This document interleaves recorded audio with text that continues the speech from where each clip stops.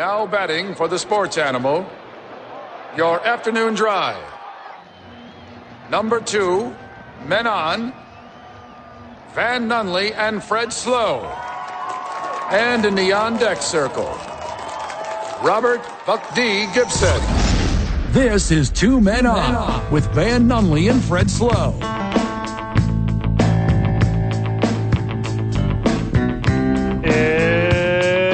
It's Thursday, Albuquerque. You know what that means?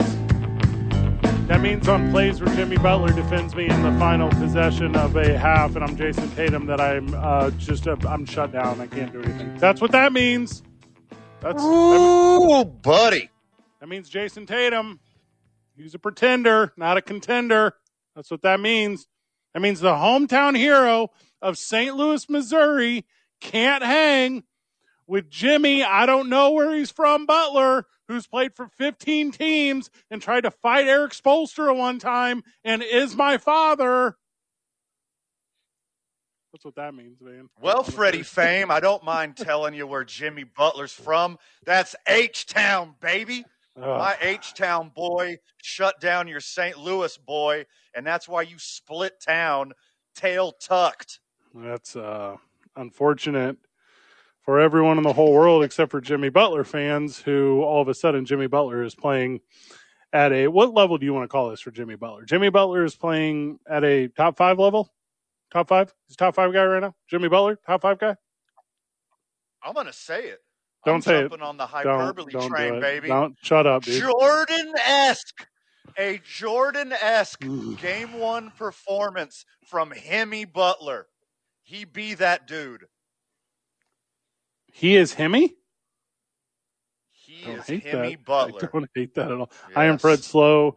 You are Van Nunley, back at the John Lopez Real Estate and Coldwell Banker Legacy Studio. Is one Steph Griffin. Steph, how are you? Technology, Van, you know how it is. It's just sometimes cool. Steph's good. Sometimes she steps out of the room. We'll never know. We're trying to figure out why Van sounds terrible. Okay. Well, might be his takes. Could be his opinions. Could be he needs to click that gear icon next to his microphone and select his actual microphone. Oh, there you go, Van. Figure out the technology on your end, and I will let this show ride while you guys talk off air. Impressive game last night from the Miami Heat. Not impressive game if you're a Boston Celtics fan, and the thing that is so terrifying about being a Boston Celtics fan is they don't try to win at home. Jimmy Butler does not care about being an 8 seed. Jimmy Butler does not care about knocking off number 1 seeds. Jimmy Butler does not care about going up against number 2 seeds. Jimmy Butler does not care if we pick him to win. Jimmy Butler does not care if we pick him to lose. Jimmy Butler does not care. Jimmy Butler only cares about buckets and balling. And that's what Jimmy Butler does. From the Sports Animal live chat on our live stream, facebook.com/talkabq. Thank you for tuning in with us. I know my audio is good. I'm a pro. I'm a pro with this thing.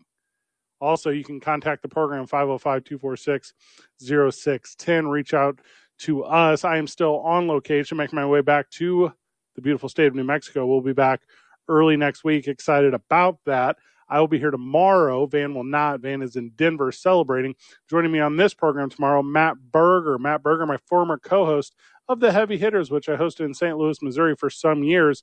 So if you're a St. Louis style listener, you'll be in for a little bit of a replay of historical times. But he is an absolute NBA stud. We're going to talk a ton about the games tonight, which is LA versus Denver. Denver playing like the best team in the world. LA in a better spot than Boston is right now, as LA didn't think they would win one on the road, and they have been prone to go 1-1 to start series before winning at home. So that's going to be the matchup. But the matchup last night was Jimmy Butler and his Miami Heat failing to win 3 quarters, which is fine because they won the one so big, coasted it out to the end. And the Celtics not knowing how to run timeouts. The Miami Heat going for 46 in the third. It is a game that is so insanely one-sided to one guy, Jimmy Butler, and I guess if Victor wants to play, and obviously Tyler Hero is not there anymore, but you got a dude that can't be beat by 5 dudes, specifically cannot be beat by Jason Tatum. Van, welcome back to the broadcast. Jason Tatum was an absolute ghost in the fourth quarter, and more kudos, more flowers to Jimmy Butler because he shut your Saint Loser down. Oh, my gosh. Look, a professional basketball player can get one steal a game just by playing X amount of minutes. A good defensive player can probably get 2 steals a game by locking down, sticking that hand in, risking some fouls. An elite defensive player is going to average 2.5 steals a game. Always be on the lookout for that guy. Your father, Jimmy Butler. You talking about my father, Jimmy Butler? Got 6 steals against the Celtics. That is emasculating. He's unreal. You know what that does to an offense when this guy just does whatever he wants? You can't go anywhere arm lengths around this guy because he will pilfer the pill. My dude, Jason Tatum, 4 turnovers. So he was having the ball. He was having possession in the game for over 40 minutes. Did go for 30 points. So it's not here. We're not sitting here talking about a dude that barely got over 20. Your dude, Jaylen Brown. We're talking about a dude that had opportunity at the end of the game, did not do it. Did not do it at the end of the game. And it's not just what he failed at offensively. He couldn't do anything offensively. Jimmy Butler, who at the end of offensive possessions, you know I'm not a stats guy, I'm going to give you one. At the end of offensive possessions for the Celtics, Jimmy Butler was on Jason Tatum 41 plays. On those 41 plays, Jimmy Butler had like 12 points. Are you kidding me? And I said Jimmy Butler, I meant Jason Tatum. But you know what I mean. Shut him down. Shut him down. Look, this is one game, one single solitary game removed from Jason Tatum having the best Game 7 in the history of basketball. 51 points. That was last game. So dumb. The previous basketball game that he played, he single-handedly won a Game 7 against Joel MVP'd and the ghost of James Harden. And then Jimmy Butler, again, he got 30 points. He filled up the stat sheet. But Jason Tatum was non-existent when it mattered. And this is one game removed from him having the best Game 7 in the history of basketball. What? 16 threes made last night by the Miami Heat, a barrage of them in the third quarter. And dudes like Kevin Love, who doesn't even play 20 minutes, just comes in and just pops one, pops 2, like does a little bit offensively, grabs a board or 2, and then goes and sits down. And you're like, are there more productive minutes in the entire world than anyone who plays with Jimmy freaking Butler? From the Sports Animal live chat on the Facebook live stream. Thank you for joining us. The Heat took control of the game last night. That's from friend of the show, Joseph. Friend of the show, Joseph is correct. LA pulls it out and wins the series in 7. That's from friend of the show, Freddie, not me, a different Freddie. I don't hate that. I can't say that Denver sucks because they're number 1 and they got the best player on the planet. So we'll do that whenever we talk our preview for the Lakers and the Nuggets tonight. And Jimmy Butler, the prediction to pull it out in 6 against the Boston Celtics. And I am so torn in this Eastern Conference, my man. Like, I don't want to bet for Jimmy Butler because it doesn't make sense. It doesn't make any sense that the 8th seed Miami Heat would be, when's the last time this happened? 99?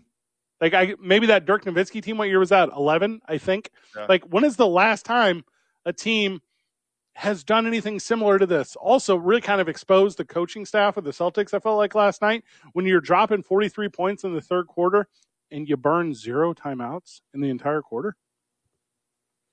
They're dropping 43 on you. 43? I saw a quirky story today that Joe Mazzulla, the rookie coach of the Celtics, watches the movie The Town 4 times a week. That's unacceptable. Get pumped for the game, to get the spirit of the Celtics organization and the spirit of the city of Boston. First off, watch The Departed, way better. But The Town, how is that going to prepare you for a basketball game? You should have been on the chalkboard. You should have been on the dry erase board trying to figure out how to slow down Jimmy Butler, not watching that Ben Affleck trash fest, The Town. Jeremy Renner's a dude. Today's I-9 Varsity. The I-9 Varsity movies, they get pumped. So that'll be Love today's this. anniversary. We'll do that at 5:30 today. We were excited about that today. Steph Griff, give me an audible okay that everything's good on Van's end. On Yes, your end. everything really is great. Woot, woot. From the Sports Animal Live chat, it was the worst nightmare last night for Boston's fans, says friend of the show, Craig. He says, it was my worst nightmare. Jimmy didn't want to play Jimmy Buckets. The dude is lethal. That is correct. Like there is a buzzsaw about Miami right now that I don't think I quite understand correctly. I don't understand how they snuck in the way that dog, they weren't afraid no playing game. Like they just wanted to be at the dance. Now they're dancing with not just your girl, they're dancing with every girl that came. Like they do not care. And it's a little bit the exact opposite story for Denver on the other side, which we'll talk about, where they're not getting any love and they're the number one and they're the number one guy. Like they cannot be stopped. Neither of these teams can be stopped. We're on a collision course. Denver and Miami.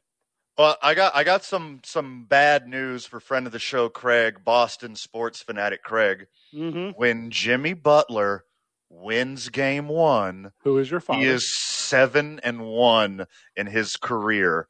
Is that real? Oh no. That's very real. And guess who just won game one? Guess who played I'll say it again, Jordan-esque game, took the game over, did whatever he wanted to on offense, locked their superstars down on defense, and did it. And here's the weird part. The dude barely sweats. Anybody notice how freakishly athletic this guy is? He played almost 48 minutes of basketball, and he doesn't sweat. What is going on with this human being? I don't know if I would have explained it that way, but you're very correct. It's like he saves the gear till the very end. Like, how do you go up against the best offensive player in the league in that conference in Jason Tatum, shut him down, and then drop 35? Like, you're playing on both ends the entirety of the game, and then Boston can't get no help from Jaylen Brown, who's a slouch and a slug and refuses to do anything offensively, just disappears from the game. Boston does not have the mentality or the mindset to do this thing. They also don't have the coaching. They started the fourth quarter with a 7-0 run. Spoelstra calls a timeout right away. He's like, stop. We're going to go ahead and win this game. Like, if at all during the third quarter, like Boston would have done anything, they would have had, it might have been a different narrative at the end. It might have been a completely different narrative at the end. I mean, you're using the word narrative, and look at this. If Jimmy Butler beats the number one seeded Celtics and whoever he has to play in the finals, let's say he beats the legend LeBron James, or he beats perennial the best MVP, player on the planet. Best player, let's argue some other time, Sure. the history of the game. And then the number one player in the league right now, Nikola Jokic, who is the number one seed in the West. If he goes and does this is one of the greatest basketball stories ever told. 8 seed, upset. Mm-hmm. This is the collision course that he's on with destiny is beautiful. He's doing it with a team. Like Bam is different. Like Bam's a dude. Bam's a dude, but Bam goes for Bam goes for 20 points. And you're like, that's a nice 20, Bam. And then you look down the rest of the roster, and like Struss has 15, and Vincent has 15, and Martin has 15, and Lowry has 15. And as I'm watching the game, I'm like, are these guys whispering out there while they're scoring? Because these are the quietest 15s that I've ever seen. Because the entirety of the game, I mean, it's like a ping pong. Like, I'm watching only Jimmy Butler run back and forth. And whenever he's in like the same frame as Jason Tatum, I'm like, this is the best basketball I could possibly be watching in this minute. And there's a bunch of dudes around Miami just helping them win. I'm like, this is nuts to me. The NBA playoffs are so good.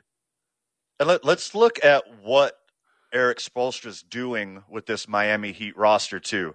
You got Jimmy Butler, a dude. We know that. Okay. Bam Adebayo, he's a dude. Yeah. We know that. Kyle Lowry representing off the bench. He's a dude. We know that. You got the ghost of Kevin Love. He can still play basketball. Not quite the dude he was. Besides those guys, he can play for 15 minutes. Hey, Fred, 6 undrafted players. Those 4 guys and 6 undrafted players are looking like the best team in the East right now. And a weirder conversation on top of that, What's the point of getting home court advantage, East? You're not doing anything with it. Like it's almost not an incentive at this point. Like you're not better off, specifically if you're playing against Miami. Like Miami only wants to play on the road, I guess. Actually, after everything I say about Miami, moving forward, I'm only going to say I guess, because I cannot figure them out at all. Don't know why they're there. Don't know why they're so good. Don't know why, while they're being so good, they look so good. Also, I need to apologize to every person I've ever talked about the NBA for the last 10 years if I don't every single time put Jimmy Butler in the top 5 category, because I need to be doing that. Like Jimmy Butler's solidified to me, although I already knew he was my father, that he's a top 5 guy all time right now. Look, and you're talking about home court advantage. This used to really mean something the NBA. Not only is it home court advantage, it's the home court advantage in the garden. Parquet floors. The ghost of Red Auerbach. Like, you still can't have home court advantage in the Garden. People used to fear going there. Guess who doesn't? Jimmy Butler. Boston Celtics fan is like a YouTube video, like a clickbait one, where like Spoelstra calls a timeout, and then it's like, Boston Celtics fans hate this trick. And that's it. Like you don't know how to you just do the little thing with your hand. You hold one hand up, straight up and down, vertically. Yeah, you put your other hand on top of it, horizontally. It makes a T. And then the guys in black and white with the stripes, they'll just stop the game. They'll just say, hey, you guys take a breather. It's so easy. Any coach can do it. And then Jason Tatum, who's supposed to be a dude, just call a timeout on your own, bro. Like, I'm not telling you not to, but I'm telling you Anybody can do it. Anyone can do it. Any guy on the court, you just do it. And then there's the person listening. In Boston, they let Mark Wahlberg do it. Mark Wahlberg can call timeouts from the sideline. He didn't even do it last night. Incredibly lame. From the Sports Animal live chat on the live stream, facebook.com/TalkABQ. From friend of the show, Craig. I'm licking my wounds right now. Last night's debacle at the Garden. The Cardinals swept the Red Sox at Fenway this past weekend. And obviously the Bruins, the NHL semi-conference playoffs start today. We won't talk about the NHL playoffs until the finals because we are sports fans. Yeah, it's a crazy time right now in the NBA. I like, while watching it, I'm like, I can tell you exactly what to do and how to win games and all these things.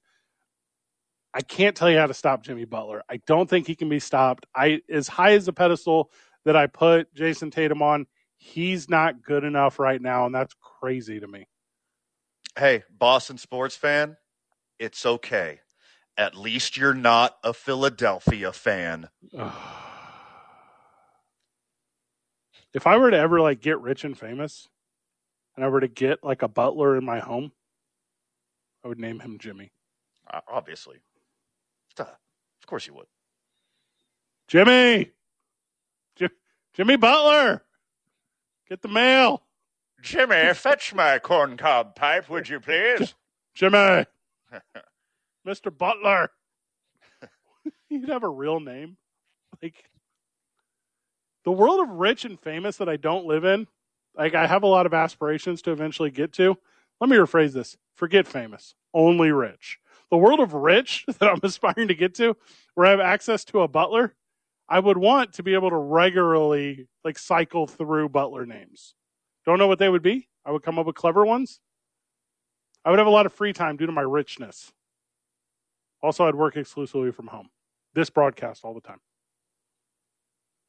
Or you toss a football to him, let him get a super short interception and call him Malcolm.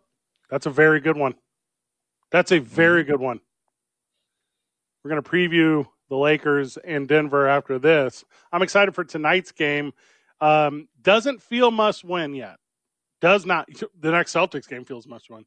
This one does not feel must win for the Lakers. I'm going to tell you, weirdly enough, why I think it's must win for Denver. We'll dive into that whenever I get back. It's 2 Men On, 95.9 FM and AM 610, the Sports Animal. This is where New Mexico comes for sports. 95.9 FM and AM 610. The Sports Animal. Welcome back to Two Men on the Sports Animal. Sports Animal live chat is bussin' a word? The Sports Animal live chat is bussin'. It might not be in the dictionary, but it's definitely a word. Pull that microphone down just a little bit. Friend of the show, Richard, says that he loves the show. Thank you for that. We talked, he's giving some shout outs to old producers. We like that too. Big congratulations, Tyler Lovely, moving on to some new things. Next Thursday night at the historic El Rey Theater, come hang out with your boys as we are hosting Duke City Championship Wrestling. Van Pro Wrestling returns to the city of Albuquerque next Thursday night. Doors open at 6. Show starts at 7:30. Come see Man Slammin'. DCCWtickets.com. It's going to be a lot of fun. We got merchandise ordered. We're excited for that. The YMCA is going to come out and work the concession stand, do a little fundraiser. That's going to be fun for them. We're excited to have them out. I know the Albuquerque Aardvarks are going to come out in droves, and they better keep them hands to themselves while they're there. I tell them that. So it's going to be a good little night of fun and festivities, and then hang out with us. I think we're going to sneak over to the Red Door afterwards, so that'll be a lot of fun too. So next Thursday night, live from the historic El Rey Theater, pro wrestling is back in town. Duke City Championship Wrestling. We're very excited about that. Okay, Van. Stoked, baby. I got the line here, brother. You ready? Okay. Denver favored by 5.5. And the OU is 226. I think I have a strong opinion. How do you feel about this one? Okay, like I predicted in game 1, and I was half right. Lakers plus 5.5 and the over. Lakers plus 5.5 and the under is what your boy's going to go with. Yeah. I think you're going to see adjustments on top of adjustments on top of adjustments. It's being rumored right now that the Lakers are going to go with a different lineup for game 2, which I don't hate at all. And Anthony Davis said publicly after film yesterday that he's accepting full responsibility for guiding LA's defense against Denver, whether it's one-on-one with Jokic or roaming or keeping an eye on Aaron Gordon or whatever, you know what I mean? That is... if we're being real honest, Davis better than James right now, but historically, no. If your best player is saying, I got you, follow me, fam, the team follows you, fam, I got the Lakers covering, I got the under, and if I'm getting real excited about anything, I'm taking the Lakers stealing one on the road tonight. Yeah, if my Lakers in 6 prediction is going to hit, they need to steal one, and it's going to be this one. The second half of game 1, it was all Lakers. Mm-hmm. Denver cruised through the beginning of the third quarter, and then it was all Lakers after that. So whatever adjustments they made worked in the second half. So whatever they did in the second half, guess what? They're going to do it again, and they're going to do it on steroids this game. Because if you can, look, Nikola Jokic is going to get his. He is too good. You are not going to shut him down. But if you could slow him down and make all of the figureheads around him take bad shots, not let them run the floor, it's an easy win for the Lakers. I don't know if you do catch that last aspect, though. I think he's such a good passing big man, and there's a couple big man, 7 foot tall, runs the point. I mean, take that with a grain of salt. Big man, because if he finds you sleeping on defense, he finds the guy you're sleeping on. So if it's hey, I'm one step too close to Jokic on the double team, or I'm one step too late, or I'm coming off a guy, he's a facilitator. He finds assists. He didn't accidentally get a triple-double in game 1 of this thing. To me, you have to fully commit to him and pray for what you're saying, which is the rest of the team to fall ice cold. And this team's not accidentally the number 1 team in the West. And welcome everyone that doesn't watch the Nuggets to what is one of the most exciting shows in the game. I think the key to success for the Lakers is LeBron and Anthony Davis scoring a ton of points. They have to. You don't say. Oh, and that's how novel. And if the two of them score a ton of points, Denver won't know what to do. Denver doesn't want to be in a shootout. Denver wants their all-star, their best player in the world right now, Jokic, to go out there and hit buckets every time he hits buckets and be that dude. They won't be able to hang with Davis and James doing that thing. Obviously, Austin Reeves too, but I'm afraid to say his name out loud because I don't want to summon him. So the way the Lakers have been playing this playoffs, if they want to be successful, has to go through LeBron James. He has to drive to the basket and kick out, or drive to the basket and finish. Only shoot three-pointers when you have a good open look. That's not the Lakers' way. This incantation of the Lakers. You don't chunk up a bunch of threes. They started hope 3 your guards percentage last is game. high. Yeah, you're right. You're absolutely Yes, right. that There's is too many guards. Too many guards. Nope. You have LeBron James do LeBron James things, drive to the basket, take all those fouls, kick out to the open man, and hit mid-range buckets, hit open threes. All of this LeBron James facilitating, trying to run pick and roll plays, trying to get a contested three. That's not going to work for the Lakers. Against the Eastern Conference, if they win and play the Heat or the Celtics, that's a great game plan. Against the Nuggets, you got to shove it right down their throat, get two people on LeBron James, and then get open shots from him. Do you think the NBA is rigged? Now, hold on. Can we rewind a little bit? That's the most sportsy sports take I've had in weeks. Was everyone listening? No, it was a good take. I'm not saying it's a bad take. But the transition on it is, do you think the league is affixed? Do you at all, at any percent in your heart, believe that to be true about the association? By giving game one in the Eastern Conference Finals to the Heat and Jimmy Butler to make sure that they go back and forth and then have a game 7, or have this amazing comeback by LeBron James to elevate his status in the history of the game, to make sure it's Lakers Celtics in the finals, maybe, just maybe. But watching game 1, I saw really neutral officiating. I didn't see anybody get the better of anybody.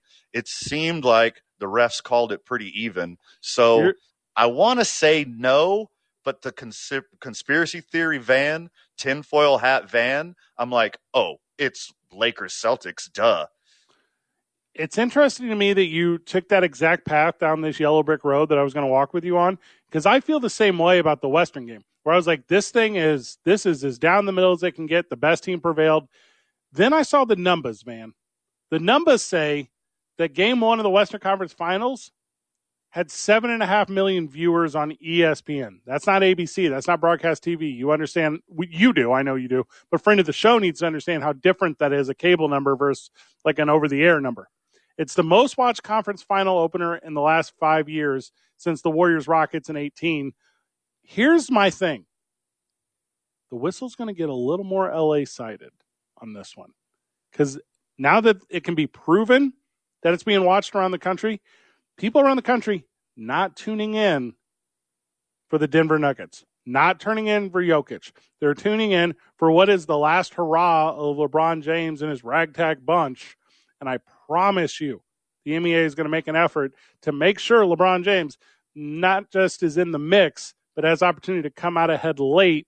I believe that to be true. Do you? Oh, okay. This is the coldest take of all time on radio, but we will see.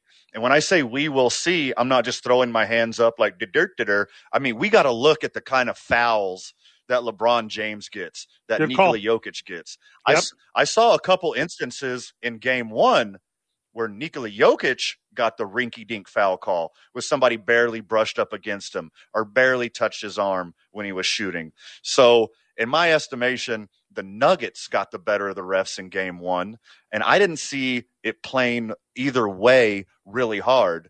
But we're going to have to look at all these fouls. If you want to throw your conspiracy theory hat on, we're going to have to analyze these fouls as the series goes on. I also don't think I hate the idea that it was just an absolute banger game and people stuck with it throughout. because you get a lot of that viewership that's in and out. Like got to put the kids to bed, got to eat dinner, got to do whatever. And if the game is so damn good that you don't want to get away from it, you don't get away from it.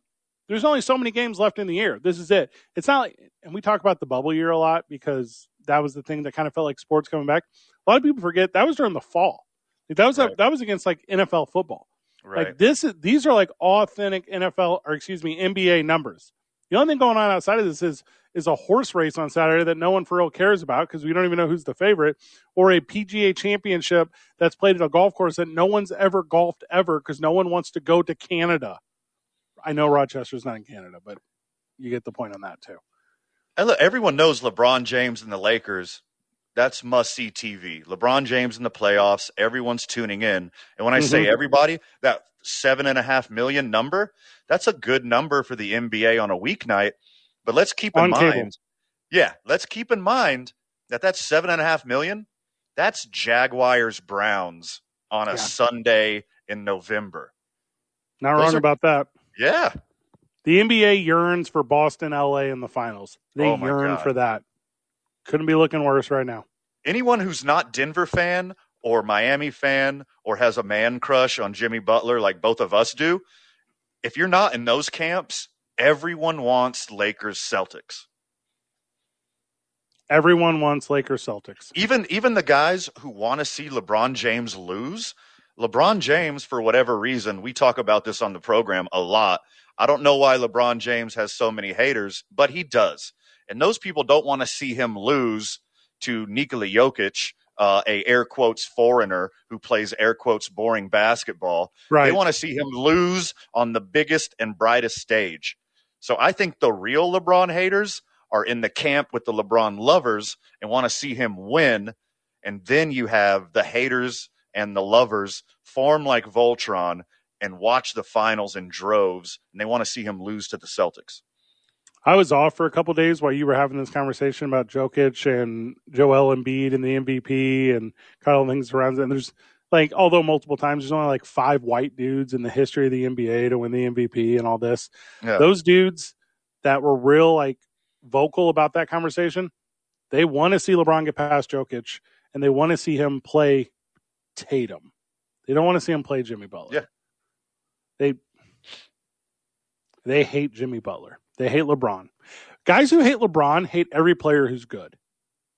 Like guys that hate LeBron only like weird scrub players. Damian Lillard. I think Damian Lillard's the truth. Damian Lillard don't win. Like Damian Lillard, cool. He don't win. DeRozan, he don't win. Like there's Kawhi Leonard, he won once. Really technically twice, but you get the point. We'll preview this golf tournament that is currently going on. The leader will surprise you, Van, as he wasn't even in the mix at the last championship. It's 2 Men On, 95.9 FM and AM 610, the sports animal. I'm Jeff Symbieta. Friday on the opening drive, we look back at Game 2 of the Lakers and Nuggets, and the PGA Championship is underway. San Diego Golf's Nick Nee will join us to talk about that. Join me and J.J. Buck. We start at 7 a.m.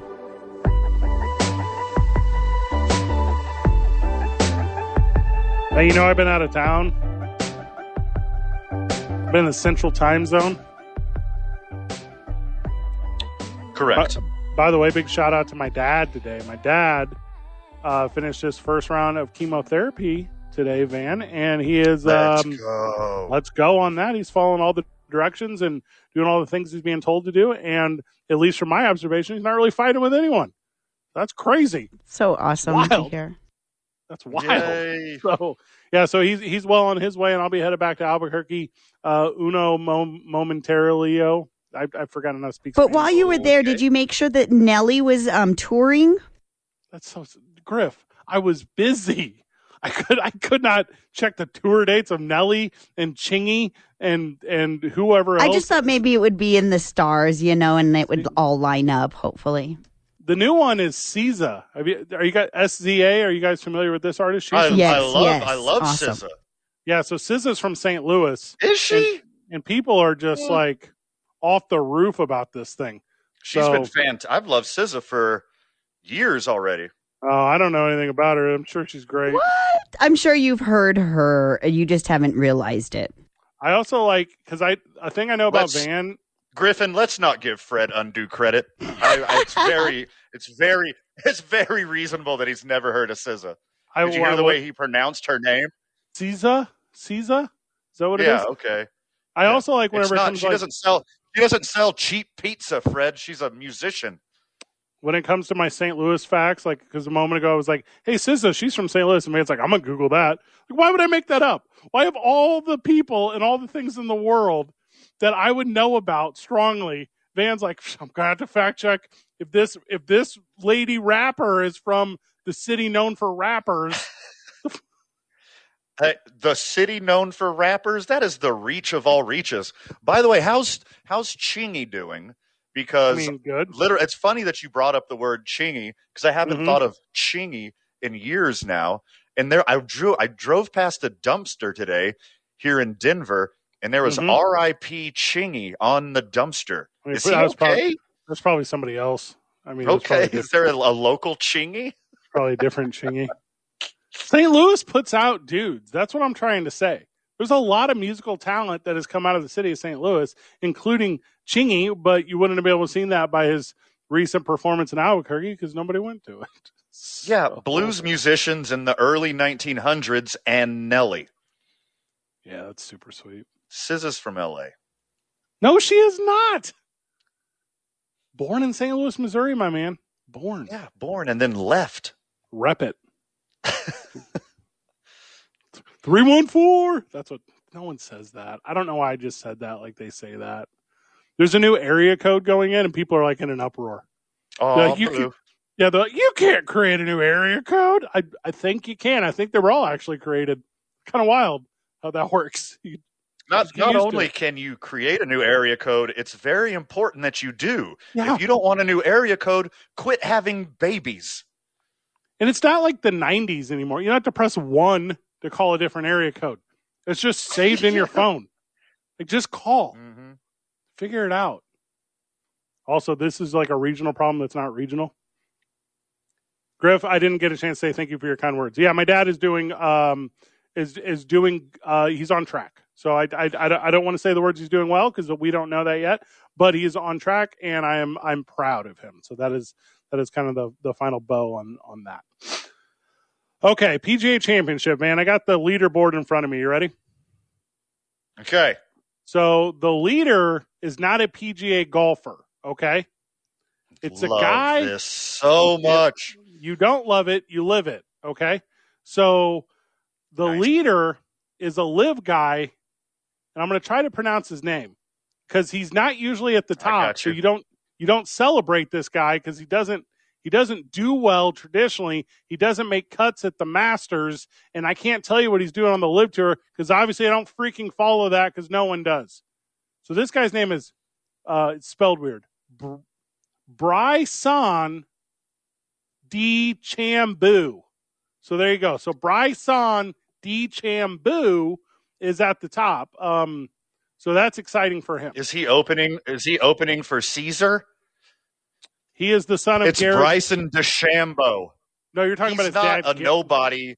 What? He's not a nobody loser golfer. He's very good at golf. He's won tournaments. He's always in the mix. Bryson DeChambeau is a dude. No, I'm looking at his numbers. He's not a dude. He plays in the JV league. He doesn't make cuts. And I think the only reason that he's in the mix here is because there's allegedly at this golf course that's 5 minutes from Canada, there's only rough, and he can hit it out of the rough with his wedge. So I'm good for him. Well, I mean, shout out to Canada. We got a Canadian in third place. That's pretty cool. Yeah, because he plays this course all the time. It's Corey Connors from Canada. Good job, Oak Hill Country Club. You know how many Oak Hills there are? No. It's like the most popular golf name. There are so many Oak Hills. Rochester, New York. That's like the middle of nowhere, right? Am I being an idiot? Yeah, Northern New York. No, it's not just Northern New York. It's like Canada, right? Like there's just like Lake Ontario is right there. Like that's it. It's Canada. put this thing where people go. Let people relate to this thing. Hey, not even Buffalo, y'all. Let's do Rochester. Not even Syracuse. Rochester. Like this. Because there's only 4 times a year when you get to like bring in the dudes from the JV team to play against like the good dudes. And you know how Rochester is. They're just happy to have anything positive going on. So they're not going to give these dudes the rizzing that they deserve when it takes 5 hours and 50 minutes to play 18 holes because golfers today have to wiggle their butts for 10 seconds before every single shot, which doesn't make no sense to me. Like, you can't just get over the ball and hack at it. You hack. Like, the whole game's terrible right now. I'm not about it. There was a 2-hour frost delay. What? Go out there and hit it. Just hit it on the frost. Who cares? Like, it'll go further, I think. I don't really know. It'll go further. Yeah. The longest drive I ever hit in my life was in the middle of winter when it just ran down a frozen hill. See ya. I still dream about it. That's what I'm saying. Like, and then there's some guys like, well, I have to tee off at 4:50 tonight. Well, I don't care. I do. You know what you're going to have to do is finish around tomorrow morning because these cowards were too afraid to play in the morning. All right, here's the thing. Craig from the live chat is too much. Craig, if I say a city sucks, you can't just give me fun facts about the city. That's not going to change my opinion. I don't care how good their Kodak products are. What? Is there like a factory there? No one buys Kodak anymore. Look at their stock. I know this.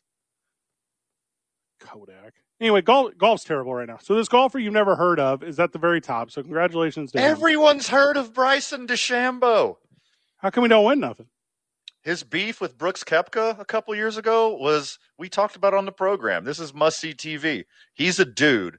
What I'm excited to see is if Bryson and the rest of the LIV guys can finish on Sunday, because LIV isn't just a silly name for the JV golf tournament on the other side of the pond.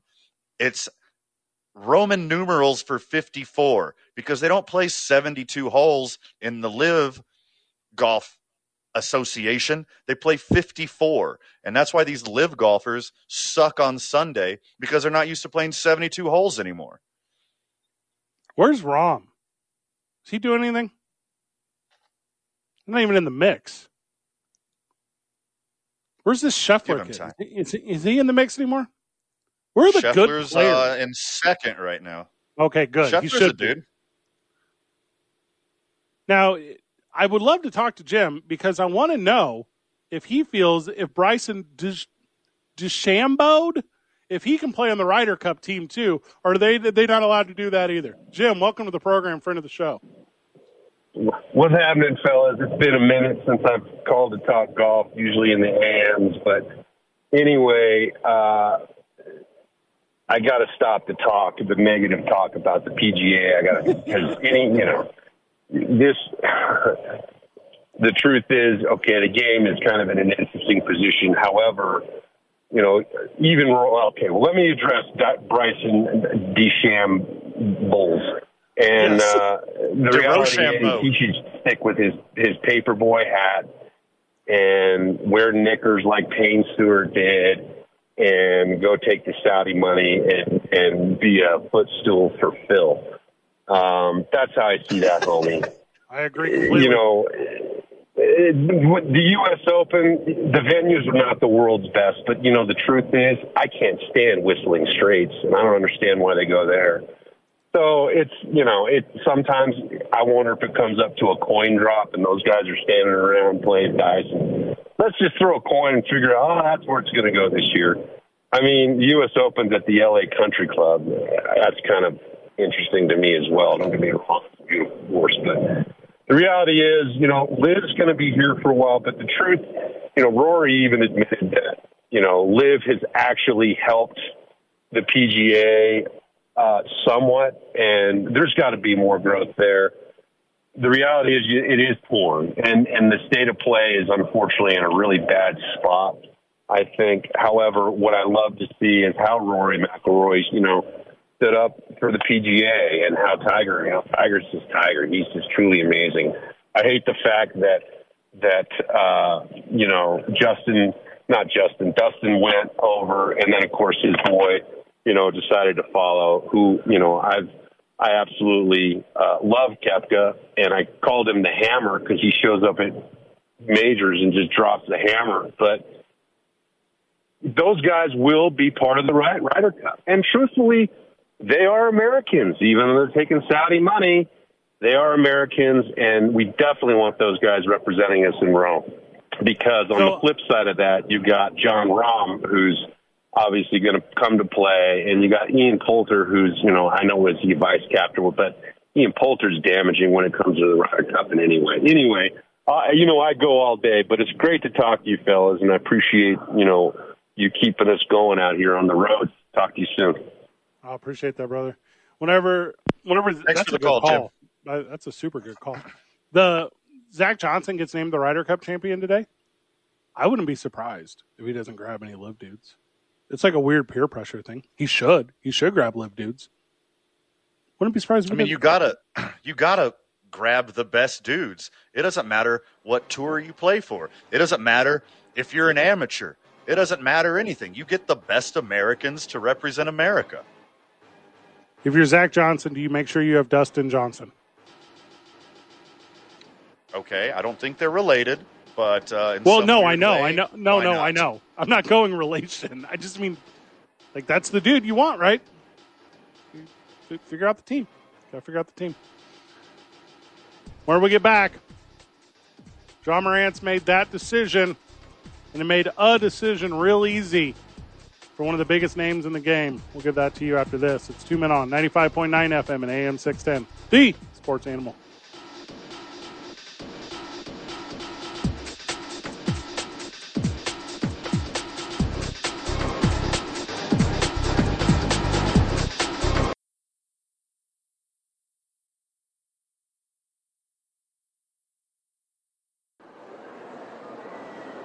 Now betting for the sports animal, your afternoon drive.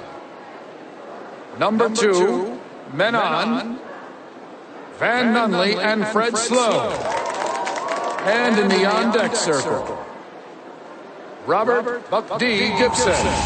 This is 2 Men On with Van Nunley and Fred Slow.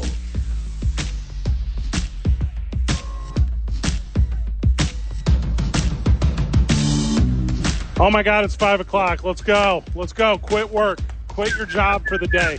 Go do anything else in the whole world besides go to your job today. Be done. Go home. Go pick the kids up. Go buy the grocery. Throw something on the grill. I see it's a little overcast in Albuquerque. Isotopes currently have the tarp on the field, Van. Everything is looking like it's go time for the Isotopes. Tarp's currently on the field. Probably precautionary. Probably. Right? By the way, friend of the show, if you're not off the clock yet, do not leave your job. No, leave.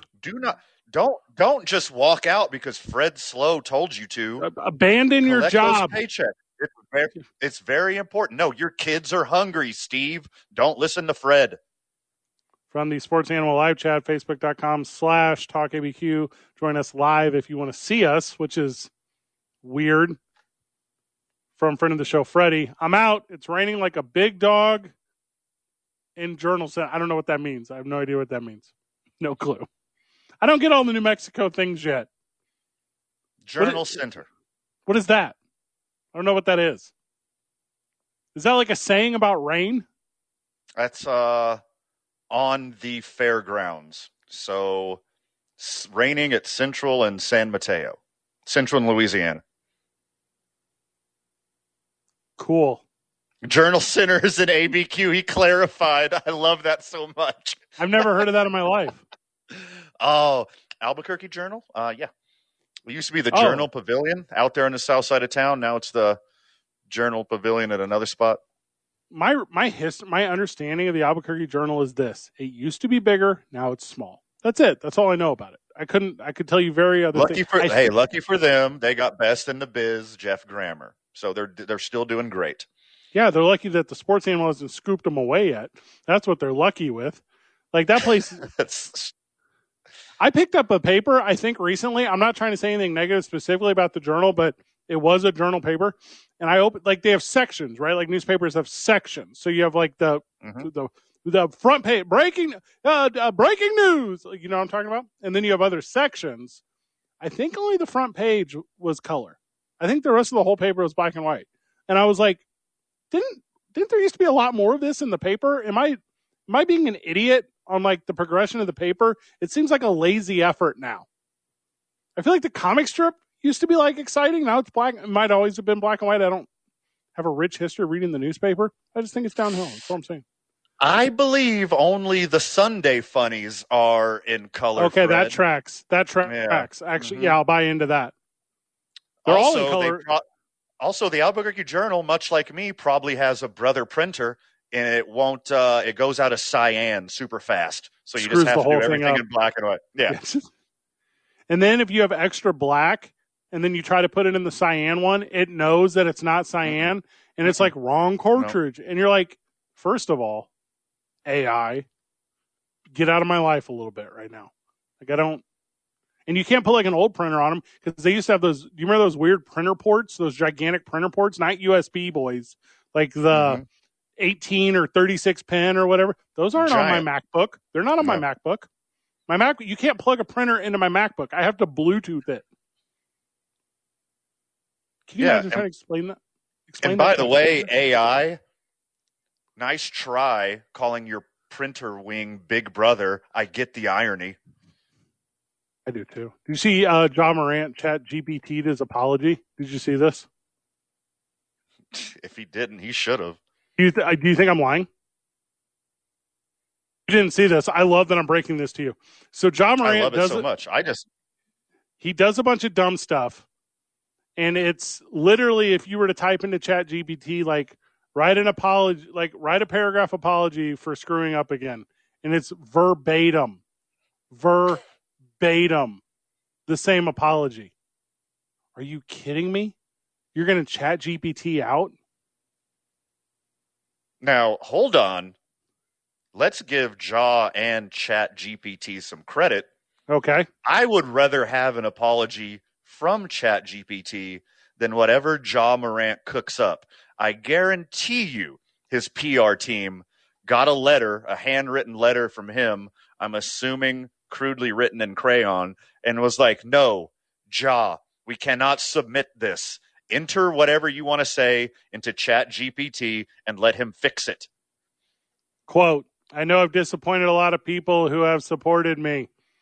That is a journey I recognize there is more work to do. My words may not mean much right now, but I take full accountability for my actions. I'm continuing to be committed to work on myself. That's what he put out in an official letter. What else are you going to say? Here's what you say. You just say, hey, my bad. I'm going to fix it. You say that. That's way more real to me. But he says, dear ChatGPT, please write an apology from the perspective of an idiot. Send. That's what he came up with. Also, I'm not joking. It literally is ChatGPT. There's no. You know what? I would respect way more if he just said, look, I like to play basketball. I like to party. I'm good at both. If I like to wave guns around when I party, guess what? It's my gun. It's my serial number. I did it in an open carry state. Who cares? I like to party. Why are you talking about open carry states? It's not a Second Amendment right, my dude. This is the NBA doesn't want you to do it thing. There's 449 other dudes in the NBA that don't do this thing. Now, if he wants to quit the NBA and talk about his concealed carry rules and waving his name of gun, I don't know enough names of guns to be able to tell you. A Glock, is that a gun? To hold a Glocken, to hold that up and swing it around. He can do that, but he won't do that. He is an idiot fool. And this culture hasn't been part of the thing since Gilbert Arenas. Is that right? Allen Iverson? That's 25 years ago. Yeah. Why is this back? I agree. I agree. He's an idiot. I agree. This dude hates money. He hates money and fame and success. He doesn't want to be a member of the NBA. for a full lifelong career and have life-changing money for himself and his family. He hates money. But in this idiot's defense, what he did was stupid. What he did was irresponsible. What he did is dangerous. But what he did was not illegal. He didn't break any laws. He did nothing wrong. The NBA, if you want to be the moral police, start at the next level. Punch up. NBA, punch up. Go after senators. Go after governors. Go after the areas where these school shootings happen. Punch up. Don't make Ja the example for the class. He's just a dude waving a gun around. No, you If the gun goes off, if somebody gets hurt, if he pulls out a gun on somebody, that's illegal. Those are crimes. What he did wasn't a crime. He's just an idiot. He's a 23-year-old millionaire who doesn't have the guidance to make the right decisions. He's not a criminal. He's just an idiot. If you would have, like, for a second, I felt like we were in a time machine. Because this explanation you just gave is perfect 1 month ago when this happened. This is the second one. This is Josh showing his ass Morant, and now the NBA gets a chance to do the exact same thing. And they're not going to let but he went to rehab. Van, he went and sat on a beach for half a day and caught a private jet back to wherever after an 8-day vacation from the NBA. He's going to get 41 games. Is there a gun? Where is gun-toting rehab? Where is... that's how you know you don't have money. You don't have no money. Where is gun-toting? I accidentally have a gun in a strip club, and I'm holding it up like a young parent who just changed his first diaper rehab. Where is that rehab? What you're describing is called the Plaxico, and it exists. It has happened in real life, and that is a thing that got dudes before. The NBA retorting back to this guns are cool culture, super dumb to me, incredibly dumb to me. Like, they weren't super cool when Allen Iverson was messing with them. They weren't super cool when Gilbert Arenas was messing with them. They're definitely not cool now, and you're costing yourself. You're costing yourself Nike money. Yes. Nike has done the exact same thing they did when Kyrie Irving got all weird, and they have stripped Ja Morant from their everythings digitally, and that means it's the Ja ones and dones, Van. There is not going to be any more for Ja Morant from Nike, and, I mean, Skechers is not going to give him a deal. And before Ja went on this idiot tirade where he allegedly fought a teenager, he allegedly fought another teenager at a shoe store. He allegedly had either a gun or a laser pointer at the Indiana Pacers bus, allegedly, and then not allegedly, because this one's on camera, was waving a gun around in a strip club, and then not allegedly, because we got Instagram Live on this one too, waving a gun around in a car. Before all that happened, I'm going to tell you, the Ja ones were fire. Those were dope shoes. He is missing out on so much money. Nike is dropping him to prove a point. Those shoes, as far as modern basketball shoes go, were fire. I'm looking them up right now. And he's losing out on all of this because he's an idiot. Isaiah, are you in the studio right now? All right, so I'm looking these up right now. Yes, I am here. All right, so Isaiah, so joining us on the program, our friend Isaiah, new producer here at the Sports Animal. Isaiah, you're you're 25, is that right? Yes, correct. All right, so a black dude from Chicago, like, you're part of the culture, like, you get the culture, right, Isaiah? A couple hours away from Chicago, but I'll claim it for right now. Okay, are Ja ones fire, or is Van an idiot? I have not seen the Ja ones yet. That means they're not, Van. That means they're not. Means they're not fire. All right, Google them and tell me if they're fire or not. They kind of look fire. As far as the new generation of basketball shoes go, I'm not a fan. I wouldn't wear them. But compared to everything else on the market, they are fire. They're the best since the Kobe Grinches. Now I have to Google Kobe Grinches? Those what are doing? Those are yes, fire. You do. Okay, so Isaiah there Johnson. You go. We're halfway there. New producer says they're fire. The thing to me is, how can Ja Morant hate generational wealth so much? How can you be a person who has the skill set to excel in one of the very few labor positive industries that will allow you to obtain generational wealth. How can you hate it so much? Because you love guns. Can you imagine life altering, generational wealth, or play with a gun? Those are your two options. I love the new spokesperson for the NBA. Well, not necessarily new, but the go-to. Charles Barkley laid into him too. Did it? I didn't see it. Give me that. Old man on his front porch. Good. Charles Barkley is right pretty often. Charles Barkley, the guy in the 80s and 90s, he is Ja without guns. He did the same thing, that I'm not your role model. Don't look up to me. I'm going to do whatever I want. I'm going to be the person I want to be. And now Charles Barkley is on the front porch in his rocking chair like old man Fred Slow, trying to take the moral high ground when Charles was doing the same stuff, just without a gun, allegedly. There was no Instagram Live. He might have. Ja Morant is a brand risk.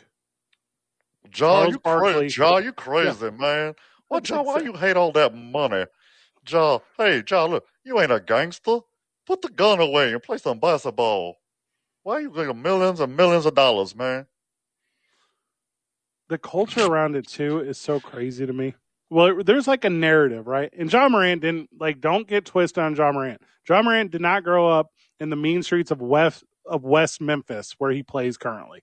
Ja Morant grew up relatively affluent. There's this idea that you don't let people catch you, especially if people are predicting for you. Don't feed the narrative. Be sure.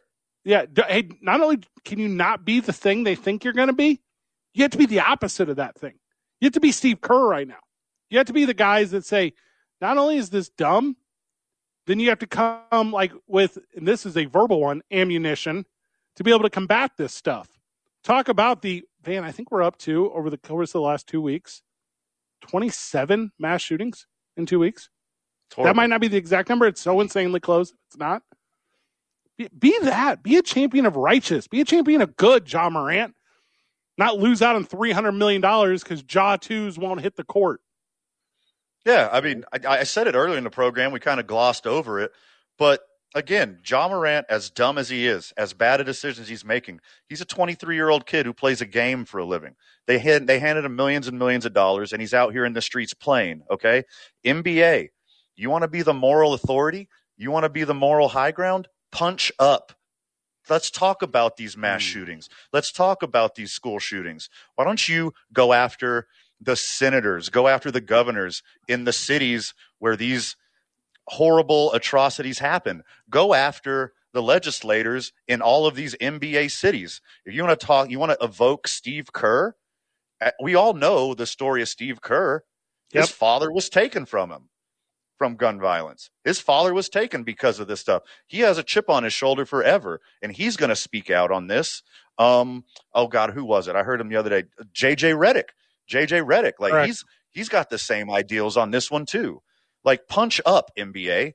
Don't make a 23-year-old kid the example for the class. Let's lean on these full-grown adults in positions of power who can actually change something. Ja Morant ain't changing anything. No. The NBA should invest in figuring out a way to take Ja Morant's knees and put them in like Brandon Roy's body. Like, that would have been the move. Like, if you could figure out a way, that's what you need is medical advancement to take this idiot's knees and give them to Derrick Rose. Like, that's the move. Idiot Ja Morant. You know, now that you mention that, I'm probably priced out of it, but I will also take his knees. I'm 41. Pick me. Yeah, me too. I promise. I'll hoop. I don't need a gun. You know the craziest conversation about guns too? Like, the craziest one. I own a gun. I don't. You've never seen my gun, Van. Like, sure. Yeah. No, like that's not the point of having it. Like, I don't drive around in my car with my gun. Like, what? Also, it's Albuquerque. Somebody's going to steal your car, therefore they steal your gun. Like, you don't want that to happen. Yeah, you're both. I don't see you driving around listening to Taylor Swift, popping them out the window either. I mean, I'll never, ever, ever. When we get back, Major League Baseball Roundtable. I'm excited for this one because I've not been watching enough baseball, so you're going to catch me up on everything. We'll get the sponsors when we get back to. Van, that's on you. I don't have the list in front of me. 2 Men On, 95.9 FM and AM 610. The Sports Animal.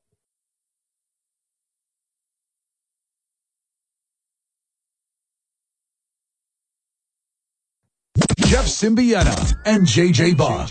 Wake up with the opening drive on 95.9 FM and AM 610. The Sports Animal. It's time to rock. It's time to rock. It's time to rock. Hey, yo, the party don't stop. Welcome back to the program, Duke City. It's time to rock. It's time to rock. Hey, yo, the boys are live in separate parts of the country, but we're right here with you in Albuquerque, New Mexico, friends of the show. And we wouldn't be here without our friends and sponsors in the community. Right now, we're in the John Lopez Real Estate and Coldwell Banker Legacy mobile studio as we're like just spread apart everywhere. We play on Team I-9. We start our days at the YMCA. Lunch and a milkshake with the boys, that goes down at 66 Diner. Every other Thursday's Throwing Thursday at ABQ Axes. The boys give you $7.50 off per person, per hour, throwing axes, throwing ninja stars. Are you kidding me? That's wild. And when we're not at ABQ Axe, catch us Red Door downtown. Cocktails and some good grub. Never miss a moment of New Mexico United Watch Party. That goes down at Hollow Spirits. Going to have a lot of fun there all summer.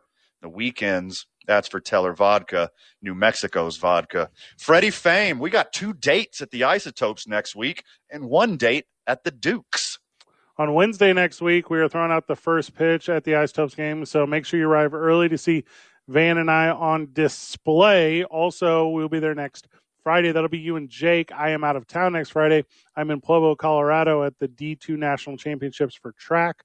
So that's going to be a lot of fun while I'm up there. Big shout out and congratulations to all the New Mexico Highlands University athletes who will be competing. It's a world of talent athletically. Also from the friend of the show, Sandra, she's enjoying life sitting on her back porch in Flagstaff, listening to Van in Denver, Fred in St. Louis. Hashtag BLE, that's best life ever. Van. So that's from the Sports Animal chat line. Also, friend of the show, Sandra, is drinking a Teller watermelon walk-off. So let's go on that. Let's go on that. I'm about this life right now. The best part about doing radio with you whenever I'm not with you is that I'm not with you. That's a common sentiment in my life, my friend. That's better at a distance. Like a distance by choice. Mm-hmm. Like I would, if given the option, I would choose this option versus other options. I know your voice sounds different, but you sound like every ex I've ever had. Yeah, no, it's good enough for who it's for. That's what I always. All right, give me some baseball, Van. I've not been paying attention at all. I know the Cubs suck.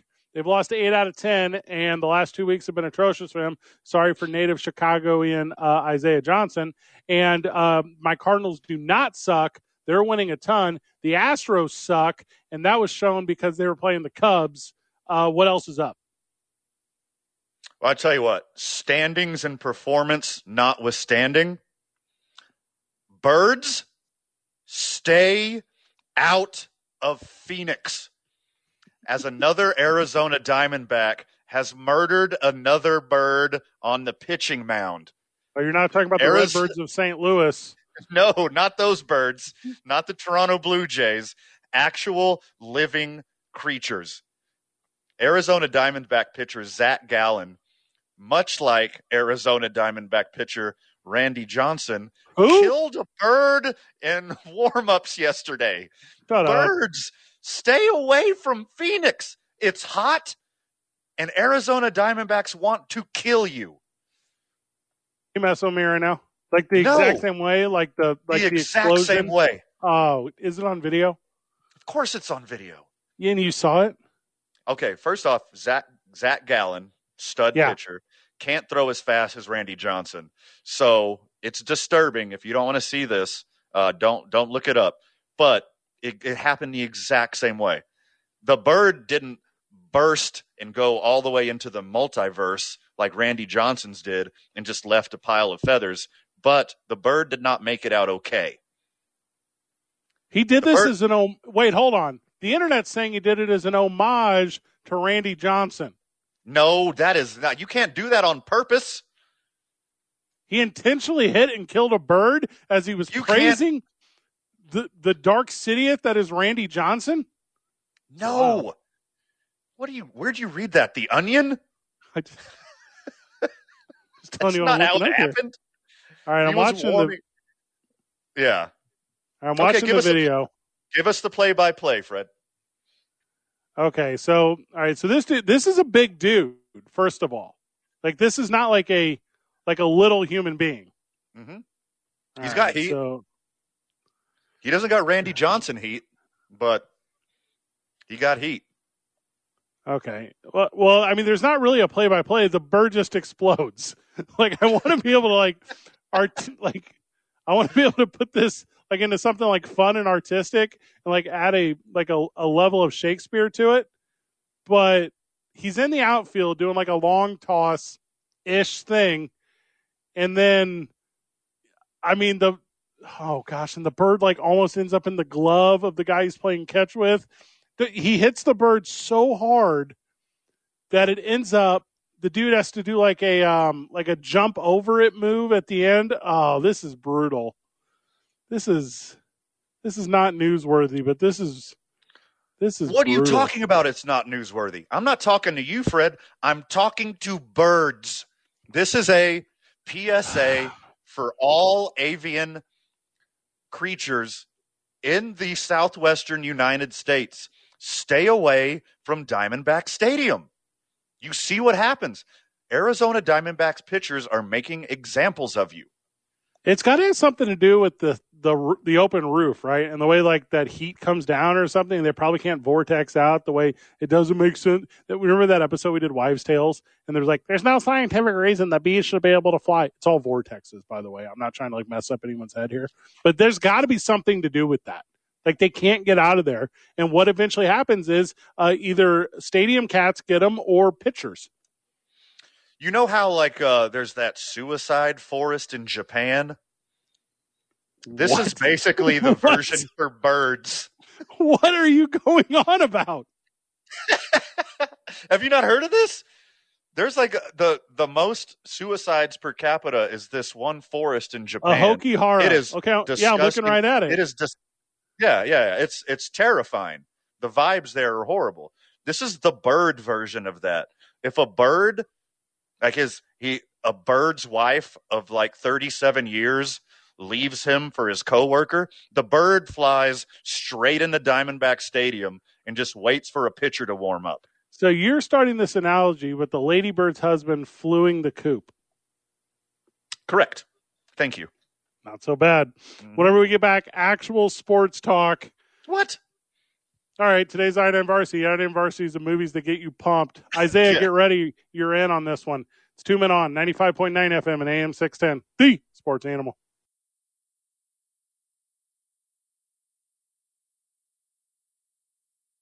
Don't just friggin' sit there. Get in the game right now at 888-922-0610.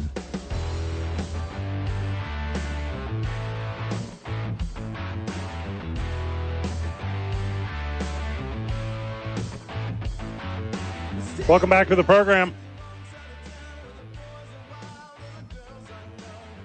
2 consecutive days in a row for me on the program, so it feels good to be back. Thank you to Van Nunley and the assortment of cast characters and crew that held this one down while I was gone. Fellowship means a lot to me. It's my favorite of the ships, even more than the Santa Maria. So there you go. Today's I9 Sports League Office 280 and i9sports.com, 505-312-4999. Youth leagues currently forming for soccer, basketball, volleyball, cheerleading. It's that time of year. It's summer. Your kids are about to, in 1 week, be your problem again. Call I9 Sports. Get them lined up to play out. All right, Van. I will lead. This was my I9 Varsity. I will go first. Van, you will go second. And Isaiah, who is popping his cherry on I9 Varsities, he will go third. Aww. Okay. For me, in the I-9 varsity of movies that get you pumped, Okay. the I-9 is it's not like the I-9 varsity. It's not a Mount Rushmore. This isn't the definitive all. This is not JV. This is not the B team. This is not the freshman squad. This is the varsity team. I'm going to give you a little synopsis, okay? Please do.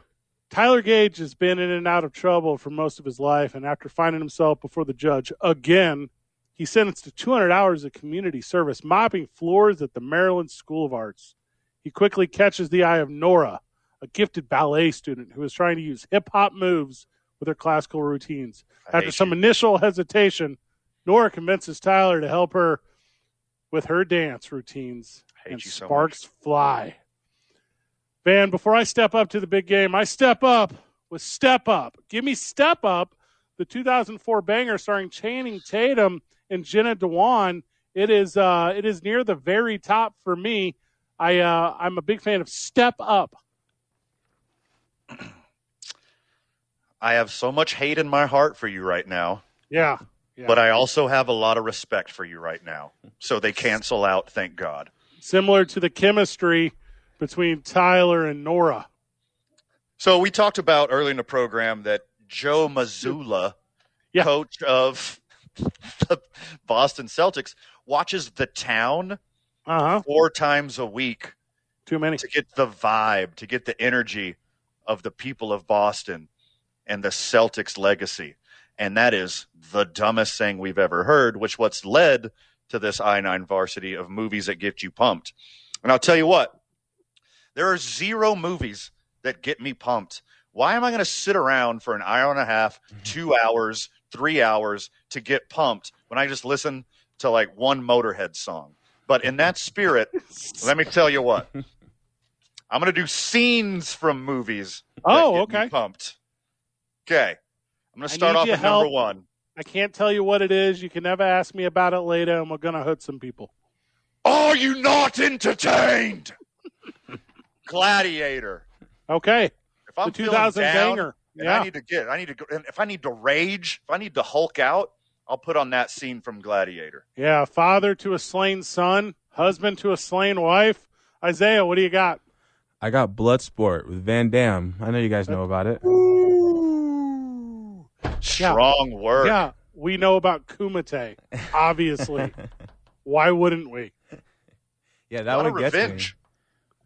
Me. Yeah, a lot of revenge. A lot of revenge going on right now. Yeah, a lot of revenge. I'm going to give you guys a little synopsis, okay? Okay. When rebellious street dancer Andy enrolls at the prestigious Maryland School of the Arts, she finds it difficult to adapt. Joining forces with Chase, the hottest dancer at the school, she finds a way to merge her old life and new by forming a team of misfit classmates and training with them to compete in an underground dance contest known as The Streets. Van, I'm picking Step Up 2, The Streets, the 2008 follow-up hit to the original 2006 banger Step Up. Give me Step Up 2. Did not hold its weight. Not a good Far better than the first one. Next on my I-9 varsity of movies / scenes that get you pumped. Mm-hmm. You ever seen True Romance? I'm familiar, yes. So Quentin Tarantino sold the script of this movie to have enough money to make Reservoir Dogs, which catapulted his career into the stratosphere. But he wrote this beautiful scene in between Dennis Hopper and Christopher Walken. Yes. Where Dennis Hopper has to take the heat for his son who stole from a drug dealer who works for a gangster, and knowing he's going to die, insults the gangster right to his face. His last ditch effort, his life, is making fun of the people who he knows is about to kill him. Magical movie scene, gets me pumped. I'm on edge. I got goosebumps just thinking about it. Doesn't even crack my top 5. Isaiah, what do you got? I'm an eggplant. You're a cantaloupe. I got King Kong versus Godzilla, but to be specific, like Van, it'll be the scene where King Kong's on the ground and he gets up with the hurt shoulder and he just throws it into the building and cracks it a couple of times and jumps back in the fight. All right, so King Kong popping his rotator cuff to beat up Godzilla is the thing that you use before a big football game. Oh, Don't yeah. hate it. That's great. Don't hate it at all. I had a Just torn watch labrum. one hockey game. You know, at the end when Ethan Hawke gets the jump on Denzel and he's like, Godzilla doesn't have nothing on me. That doesn't hit. Not for Isaiah. Not one of the baddest scenes in the history of all film. Now, you guys won't believe what happened in New York. Okay. So New York street dancing undergrounds formed the background for the tale of two tight-knit dancers, Luke and Natalie. The talented duo joins forces with a New York University freshman named Moose for a high-stakes showdown against the world's best hip-hop dancers. Win or lose, this contest will change their lives forever, Van. Give me Step Up 3, D. They danced in 3D? They danced in 3D, and there's a scene when they slide at the camera and throw water into it. Very cool. Ooh. Okay. The Step Up movies suck. I'm gonna put that right on my list. Probably number 137 or so down on the list, but There's 4 more Step Up movies, so okay. Whenever Step Up goes to IMAX, I'll make sure to watch Step Up 3D. there's literally one called Step Up China. That's just the name of it. Okay. I wish China would step up in international political relations. Is that what it's about? I don't believe it's about. Oh, it's dancing. Another dance movie. Yeah, it's about. Okay. It's about dance. Next on my I-9 varsity of movies/scenes that get me pumped. Mm-hmm. You remember that scene from The Departed? Many great scenes in that movie. Yeah, of course. Yeah. But they're having the round table meeting with the two different groups of cops, and Alec Baldwin and Marky Correct. Mark are standing at the head of the table, and they have the back and forth quipping dialogue. I can't say a word of it on this program, but that scene gets me pumped. I love it so much. One guy's doing his job, and the other guy is you. Pretty clever. How's your mother? She's tired from bleeping my father. In The Departed, when he's sitting with the therapist, and he's like, my hand never shakes. I'm like, don't want to mess with that dude. Do not want to. Isaiah, give us your last one. He lies the crown. I got Wolf of Wall Street. Ooh. I got Wolf of Wall Street. A little bit of a different motivation, but yeah. It's the mind going. That is a bad movie. You got to pump up them numbers, man. Those are rookie numbers. The real answer is that scene in Rocky whenever he's trying to convince his kid that he should still love him, but he doesn't love him anymore because he spent his whole life loving other people in his life and not his own child. And then whenever his mother passed, he didn't show him the sympathy that he deserves. He tried to make up for it on the streets of New York. Jeez. Doesn't really work that way. Good answer. Good answer. I'm just saying, his kid was there the entire time. But what did he do? He brushed him off. He gave him like a robot butler. Like, hey, how about this? Be a father to your son. That's all I'm saying. And the kid's like, cool speech. No. And everyone in the movie theater is like, yes. Like that. This is the most. I'll be your son. And you know how WWE works. That's like a false finish for Rocky right there. Like you think Rocky's about to go over, but he doesn't. His kid kicks out on 3, and then he still has to beat up Billy Gunn, or maybe that was the movie before. I don't really remember. Tommy Gunn? It's not about how hard you get hit, Fred. It's about how hard you get hit, and you get back up, and you keep moving forward. If you were like Van and I, super love my dad. If you're like Van and I, and you love if you love old movies and old quotes, you're also old, and you're going to struggle as bad as we are with this announcement from Peacock, and we'll give it to you whenever we get back. It's 2 Men On, 95.9 FM and AM 610, the Sports Animal.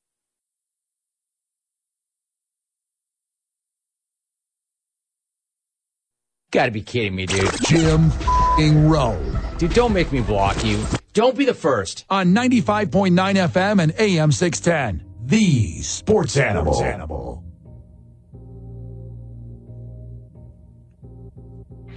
All right, Van, I got the numbers here. You got the numbers?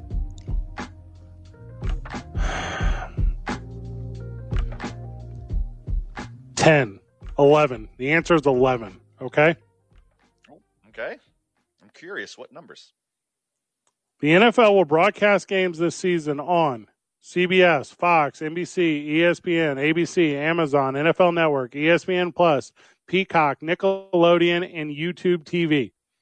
That is 11 different dealies. Okay. For you to watch your NFL, and included in that is one game specific, one playoff game that specifically will be carried only on the streaming service of NBC, which is Peacock. What? I'm burnt out. Okay. First off, I do not miss a Nickelodeon game. That is expert level production. If you haven't seen it, don't miss a second of it. It is fantastic. Is the aggro crag there? Everything's there. It's amazing. Isaiah, do you know what the aggro crag is? He has no idea. They got it all. No, you do not. You don't know about Nickelodeon Guts. You don't know anything about that. Only the coolest thing of all time that all kids wanted to be on when they were little. Oh, that's it.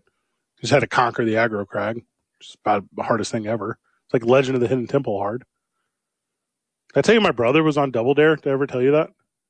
You did. Yeah, Where's my the brother. video? I want to see this. It wasn't like a video one. It was like we were down at Universal Studios or whatever it is where they record that stuff, and it was like a get picked from the crowd, do the thing or whatever. And my little brother was on it. He got to like slide in the thing and like get like slimed. You know what I'm talking about? Yeah, he got slimed. And I'm like over here like I'm like about 1 year older than my brother, and I'm pouty baby Manfred the whole time. It's ringing the bell now. It's ringing the bell. Yes. I'm like 9 years old. My brother's 8, and whatever the cutoff is, like 8 or whatever. And I'm just like, you never seen a lip like more pouty. It looked like a honeybee just put its little stinger right into my bottom lip, and I was like, I can't believe my little brother's on Double Dare. I couldn't even cheer him on. You know what I mean? I'm like a selfish kid. No Nickelodeon producer in his right mind is going to put a 5'11 and a half 9-year-old on Double Dare. Really good point. That's a super good point. I think at 10 years old, I was 140 pounds. They were like, yes, can't support you. Literally cannot support you. 11 streaming services, Van. Is the NFL, are they bulletproof? Can they do this? Of course they can do it. They can. But it seems like, so every other station, you can get things online, NBC, Fox, Amazon, YouTube, all of these other games, they're going to be on the air, on a normal television. You could pull out your clicker, find the game, and also you could stream them. But this one on Peacock, you can only stream it. Can you imagine everybody on the planet, every football fan older than us who's technologically illiterate, trying to get that game on, not having very thorough instructions ahead of time? Like, you got to invite your young nephew over and be like, hey, come in here, little Stevie. What's a Peacock? Can you imagine? Tell your grandpa. How do I connect my Peacock to the interwebs? Right. Isaiah has to tell, like an adult in his life, like, yeah, you can watch this playoff game through this QR code. And they're like, what? Like, that's not how the rabbit ears on the back of my TV work, IJ. Like, this doesn't make any sense. I think I'm a little lost on it, boys. I want to be in support, but my problem is it seems to me like the NFL is a drug dealer, and it dealt drugs like for free for 50 years, literally, to people, and now everyone's addicted to the free drugs that they gave me, and now there's much better drugs that I have to have as I'm chasing the dragon of the NFL from all these years that I'm going to come out of my own pocket to finally have to pay for drugs, so I'm mad at the drug dealer NFL. It's okay, Grandpa. Just Chromecast it from your iPhone. What? You got to. What are those words? Are you high?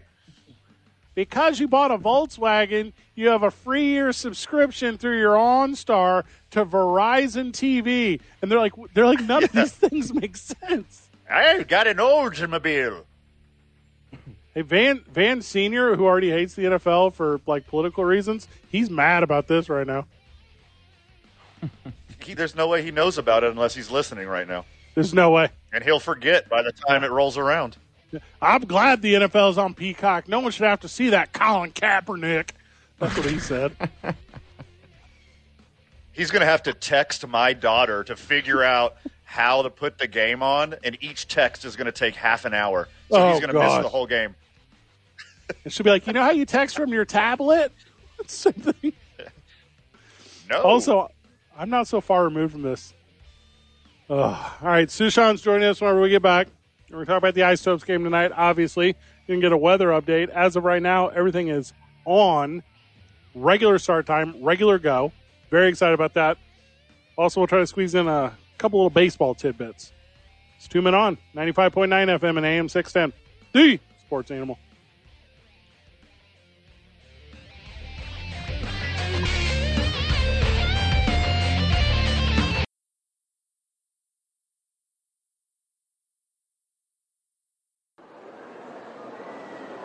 Now betting for the sports animal, your afternoon drive. Number 2, Men On, Van Nunley and Fred Slow. And in the on-deck circle, Robert Buck D. Gibson. This is 2 Men On with Van Nunley and Fred Slow. Kind of a cool song, I guess. That was a cool song to come back to. If I was going to come back to a cool song. One of my favorites. Yeah, I'm into that. Joining us on the program, friend of the show, also amateur meteorologist, Josh Sushan. Josh, welcome to the show, brother. Thank you. I hope you guys have a lot of topics for me because I suddenly have a little bit more time than I normally do. All right, give us the update, my man. What is going on at the park? What is going on with Mother Nature? Remember yesterday we established firmly that when the starting pitchers are out there and they're stretching and loosening up, that's a good sign that baseball is going to be played soon, right? On time? Correct. Yes. And at about this time yesterday, they were out there and they were stretching and doing those things that starting pitchers do to get ready for a ball game. They're not doing that right now. No. There is a tarp that is covering the field, and this weather is doing some annoying things in that it's not really like raining, but it's super dark, and it looks like it's about to rain at any second. And there's all kinds of green on the radar. And again, it's not like pouring, but there's a whole lot of weather that's in the area, and it's raining just enough and there's enough that's coming this direction that we will not be starting tonight's game on time. We're confident that we're going to play 9 innings and it won't be too long of a delay. I mean, you never know at New Mexico weather, but we will not be starting tonight's game at 6:35. There you have it, Isotopes fans. We'll play baseball. We'll not play baseball at 6:30. Got it. Like, if you show up now, like, are the concessions open? Can I get a beer and stuff? Oh, yeah. There's a bunch of people eating and drinking and huddling under umbrellas and standing on the concourse. The concessions are open. There's no line. So, yeah, you could walk straight up there, Fred, and get a beer like in seconds. Okay, this is a really good plan, actually. I super like this one a lot. Now, as much as we like beer, obviously we choose a watermelon walk-off or a mariachi margarita from friend of the 100%. show, Teller Vodka. Obviously. Yeah, and all those are available, and it also can be yours in seconds, right? Because there's no line for that either. I don't know if we've done this bit on air. I was at a rain delay at Yankee Stadium one time, and this would have been 2010, I guess. And during the rain delay, beers were $5. And then they lowered the price? Yeah. So, like, well, they definitely didn't raise the price because no, because people would have gone. So during the delay, you could go, and it wasn't like the regular beer. It wasn't the whatever 16-ounce beer or whatever. It was like a 12-ounce beer, or like an 8-ounce beer. I don't know. You know what I mean. But it was like you could get $5 beer, and I got a bunch of them. Like I got a grip. Did they still cut off sales in the 7th inning that night? Yes. They absolutely did. And I remember because the Yankees have a Hall of Fame at Yankee Stadium, and I remember parts of it. Parts. Just the good parts. It was a good day. Yeah. Sush, is anybody that's no, go ahead. Sorry. No, I was going to say, is anybody out playing in the rain yet? Good or question. Is that only on cancellations? Ooh, well, the Eurythmics' "Here Comes the Rain" is literally being played over the speakers, but like no one is doing. So here's the thing: people frown upon this now, but like in the '80s, remember Rick Dempsey? He was the catcher for the Orioles, and then he was with the Dodgers in '88. That used to be his thing. That he'd like run off onto the tarp, and he'd put like a pillow underneath his jersey. He'd do like a Babe Ruth impersonation, and he would just go splashing and water everywhere. And it ended up on This Week in Baseball, and everyone cheered, and it was like, oh, that crazy guy Rick Dempsey, it's super fun. And then other people started to do it. I don't know if you guys remember, but the first ever night game at Wrigley Field got postponed because of rain. And of course there was all these people that were saying, see, the baseball gods have spoken, there should not be lights ever at Wrigley. And but like a whole bunch of the Cubs players were out there and they were swimming around and diving. Like that stuff doesn't happen anymore at any level. And it's safety, if someone gets hurt, blah blah blah, all that kind of stuff.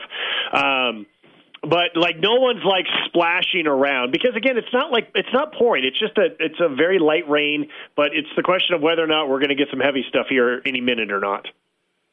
That one also, so you can call a baseball game before to reschedule the time, but you can't cancel a baseball game before. I don't know if you know this, fan. So the official rules of Major League Baseball, you have to wait 75 minutes from the official start time before you decide to call a game off because like anything could happen, right? This is New Mexico. So like you go right up to the point where oh no, we can't go. And then you end up with like weird lightning rules and stuff too. Because is it, Josh, do they still do that? Is it still 30 minutes after the last visible strike, or is there like an app now that's way better? Well, so they're actually like in college football, it's very precise about how it has to be a certain number of miles away from the stadium if there's thunder and lightning. I'm not aware of there being anything specific like that for the Pacific Coast League. I can tell you that until the game begins, the decision of whether or not to play or not is the home team. So the home team consults the other team and the umpires and local meteorologists, National Weather Service. Everybody does the same thing. And then once they meet at home plate to exchange lineup cards, then it's 100% the decision of the umpires on whether or not you play or whether or not you put the tarp on the field, if you play through it, all that kind of stuff. And again, no one makes a decision like independent and without talking to other people and getting their advice and things like that. So a lot of times it kind of depends if it's the last game of a series and, what time the other team's flight is. It's different in the major leagues when you have charter flights. You just leave whenever you want. But when you're playing in the minor leagues and it's commercial flights, then that's much different. That was a bigger deal back when we hardly had any off days, and so you were constantly just trying to get these games in these small windows. Now that everyone can travel on the Monday off day, it makes things a whole lot easier. I'm aware that overwhelmingly, if you can't play a game, they want you to like try and play it again the next day. They don't want you to wait like 2 days and then try to make up that game, unless you just can't because of weather, things like that. But I mean, it's not like there's one person is my point. I mean, it's a combination of people looking at what does the weather say and all that kind of stuff, and everyone just tries to make the best decision they can. I think there's also like this. Go ahead, man. There's like three of us in three different places. This is harder than you would think. Go ahead, man. Yeah, no doubt. Josh, do you feel like the grounds crew is extra protective of the field this year because they got that new turf? Also, shout out to Ed. Well, I think groundskeepers are always protective of their turf, and they always want to make sure of it. If anything, though, like you realize that the field can handle it, I remember talking years ago with one of our previous groundskeepers about the rain. He's like, cool, it saves our water bill, and I think the same thing about my lawn at home. Whenever I see it rain now, I'm like, cool, sweet, free water. It's one less time that I have to water the grass myself. They're always super protective, but yeah, because the grass is brand new, it's better. In fact, I'm looking right now, and everyone is being summoned to the field to take the tarp off. And so that's good news. Now, I still doubt that we're going to be able to get the field ready in 28 minutes or so, but this is really good, encouraging news that it doesn't look like it's going to be too long of a delay, because now the pitchers still have to get stretched and loosened up and all that kind of stuff. And it takes a while to get the tarp off the field and get it all prepared. But everyone is assembling right now at 6:08 to take the tarp off the field. Here in the high desert of Albuquerque, there's a fun energy around the tarp because you could have like brand new like Isotopes and adjacent Isotopes employees like on the team that have never taken the tarp off, right? Because whatever, they're brand new to the organization. And you'll go half the season. Like you might not have to get out there one time. And then when you do, it's go time. Like the tarp is go time. So then they get out there and you'll have one sore thumb sticking out a bunch of pros. And if you have like at least the weakest lip reading possible, the conversation between the nose of how to take the tarp on and off and the conversation between the not nose, it's some of the most hilarity you'll see if you're a fan of like the inside of baseball. Also, people fall all the time. So I would say, have either one of you guys ever done it? One time. Have you ever done it when it's like super, super windy and it's like totally pouring rain? Mm-mm. Okay, so that's an adventure, because you got to keep it really low because once you lose it, once the wind takes it, it takes it. We called it, it was 2013, my first year, I'll never forget, we called it Tarpnado because it was one of these monsoons that the skies just open up and they're trying to get the tarp on and the wind just got it. I remember over at the Sunport, which is not too far, as everyone knows, it was like registered at like 84 mile an hour winds at the Sunport. Oh my gosh. And so the wind got a hold of it and the wind blew it to the screen behind home, blew it back onto the field, blew it to the first base stands, blew it back on the field, and then got all in like a tangled mess. Remember, John Traub was like, everyone stop, everyone's going to get hurt, just get out of the way. There was one dude, we see the video, and he just disappears. We're like, oh my gosh, is he okay? Is he there? Is he still underneath the tarp? Turns out he was okay. It was like this weird trick. Oh, someone just fell as they were they were rolling the tarp off, and somebody fell. Man down, like after like 4 steps. And then the grounds crew puts out a chalk outline in the outfield. Right. Done for. Absolutely done for. Josh, who is not right now, obviously, but who's on your pregame tonight? Who's the big sit down before tonight's matchup? Chris Forbes, who you guys have talked to before. He's the Rockies director of player personnel, and he's in town. And we covered a bunch of ground. We covered how. So I was adding up all the different changes with the Rockies roster and the Isotopes roster, and like when you kind of sit like day to day, you're like, okay, this guy got called up and this guy gets sent down and this guy got hurt and and this guy got hurt, and then you like sit down and you start to do the numbers. Here's what we got, boys. We currently have 7 players who are on the Rockies active roster who have been with the Isotopes at some point this year. We also have 4 players on the Rockies injured list who appeared in a game for the Isotopes at some point this year. That's 11 guys. That's 11 out of a 26-man roster that are either in the major leagues or in the major leagues on the injured list. And then there's 7 guys who spent time with the Rockies this year who are currently with the Isotopes. Now, that includes Dinelson Lamet, who's on an injury rehab assignment. But nonetheless, it just goes to show, look, even by AAA standards, that's a lot. Like, that's an enormous amount. And when you think about the Rockies are actually playing pretty decent baseball right now. Their overall record's still under 500, but they've actually been playing pretty good ball. And you think about how hard it's been for the Isotopes to get any sort of like sustained winning. Well, those are the numbers that show. I mean, again, 11 guys are in Denver or on the Denver injured list who have been with the Isotopes this year. And so, it's just a whole lot of going back and forth. Anyway, so we talked about that, and we talked about just the challenge of pitching at Albuquerque, and we talked about Nolan Jones, and we talked about, a lot of other things. He's such an interesting guy. He even told me, he said that he no longer uses ERA to evaluate pitchers. And I was like, wait a minute, that's how we all evaluate pitchers. What's his ERA? And he goes, no, I don't do that anymore. And so he explained why and like what he looks at instead. Is it XFIP? Does he go by XFIP? Can you give me the formula for XFIP, please? That is field independent pitching. Weighted. And when you add the X, that means it's extrapolated over all ballparks in the MLB. Dang, look at Van bringing the expanded baseball knowledge. I'm impressed. Ooh, buddy. That was really good. I think is ex-girlfriend's opinion plus Fred plus Isaiah. That's the P is plus. So then you end up with a Josh can replace Van at a +1. Okay, we got it. So we're going to bring in Josh as the reliever for a broadcast above replacement. Yes. Hey, I just got news about when we're going to start the game. Oh, here we go. Breaking news. 6:50. 6:50 is our expected first pitch, which means that Pre-game show, what's 50 minus 20? 30. So we'll start the pre-game show at 6:30. Isaiah, Steph, everyone.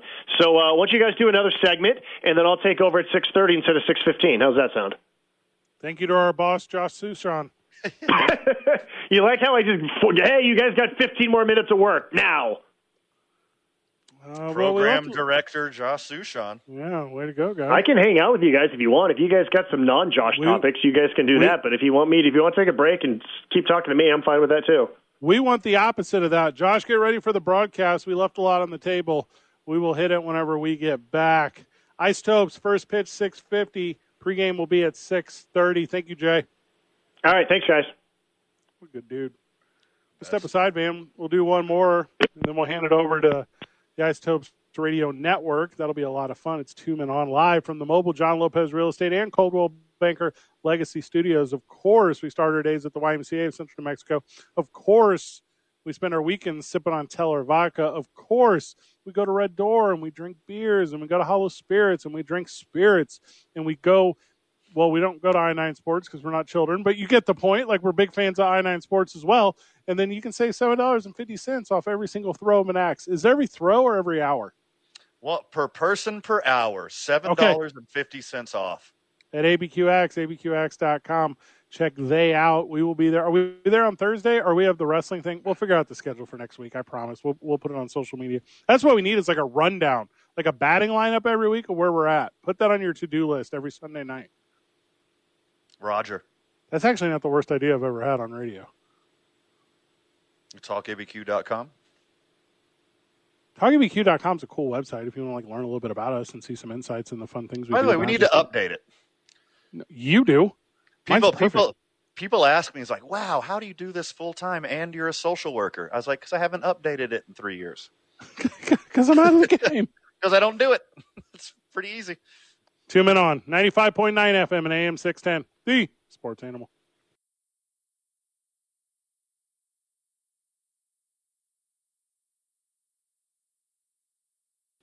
You know, because we got extended van because of the rain delay. The way it's set up, there's a computer. There's a computer that's set up, and that runs the bumper music, the rejoin music. But Isaiah, it's his first day, so he didn't know. So if you'd like, Van, you could drop a little beat real quick, and I'll bring us back. Is that okay to you? Welcome back to the program. Working this one out up until Isotopes baseball. What are we doing? You think I didn't have them chops on the spot, did you? No, I knew you did. That's why. Okay, never mind. I mean, I know you do this full time, and you're a whatever. What is the other thing you are? A massage therapist or whatever? You know, I don't practice anything at all, ever whatsoever. That's a really good point. As the one by this program.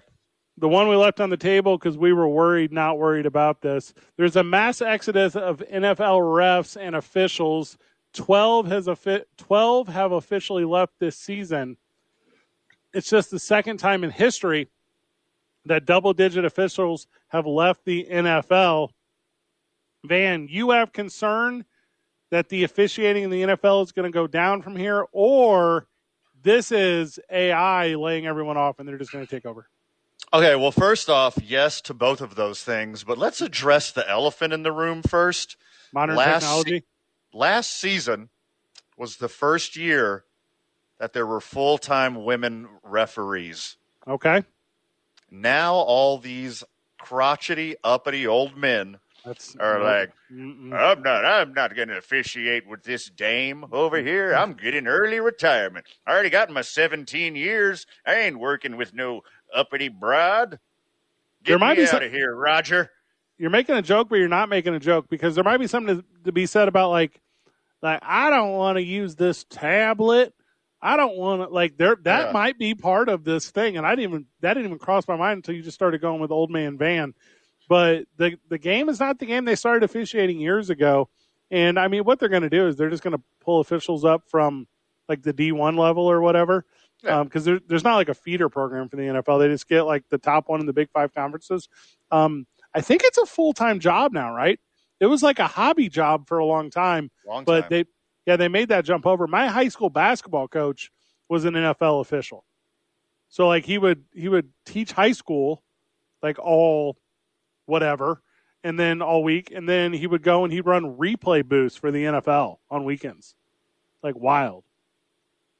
Yeah, maybe they don't want to deal with the new rules, or maybe, like I've been telling them for 2 years, your robot overlords are coming for you. You're deeming yourself unnecessary.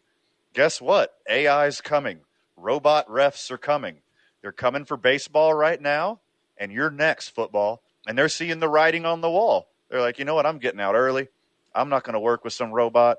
I saw the end of Terminator. It was ugly. I'm not going to fight against them. Well, and you're a guy for like equal rights, and you're a guy that like supports like people regardless of like age, race, gender, like disability or whatever. But this is a cool like mass job opening for like blind people. Oh yeah, absolutely. Well, you know I'm going. I couldn't even hold a straight face on it. I'm going blank right now. But yeah. the official sponsor of the umpires for the Isotopes, of the replay booth for the Isotopes, is an eye doctor in town. Oh, okay, that tracks. Yeah, see? I mean, you don't have to be good. You just have to be confident. It's about the delivery. That's really what it is. How much of the job is hands-on anymore anyways? Because, like, and again, this is my WWE thing. It's more or less figured out. Like, I'm not trying to say it's not. But when you go into a game, the NFL, there's not a lot of Cinderella stories. There's like, what did we have last year? Maybe the AFC West is the one thing that no one had right. Like, otherwise, you just kind of show up and go with the status quo, and then you leave a couple hours later, and hopefully no one ever learns your name unless you're like attention hungry, like an Ed Hockley or something. Like it's like a thankless job, but you're not there to get high fives. You're there to get paychecks. I don't know Ed Hockley because he's in the news or seeking attention. I know him because he's a jacked old man. Like, that's the only reason I know his name. I'm struggling to think of one more. Like an NFL official? Yeah, one. No, I couldn't come up with one. He's not even in the game anymore. It's his kid now. I don't know. Yeah, he's like an overseer. He's like he's something else. On the board of the union or something like that. They have a union? That's super sweet for them. It's not a job I think I would ever do. I think I've told you the story before. I got a buddy who has multiple times gone to Major League Baseball camp to become an umpire, and because he does it at the D1 level. He's an umpire for the Missouri Valley Conference. And he tells me that it's like, and obviously I don't know anything about like war. Like I've never been to like a what's training camp for war called? Boot camp? Yeah, I've never been to like a boot camp. But like he's like, hey, this is like that style thing. Like this is not a show up and just do the thing you're really good at and be good at it. It's like show up and like run. You know, it's like show up and like go really hard.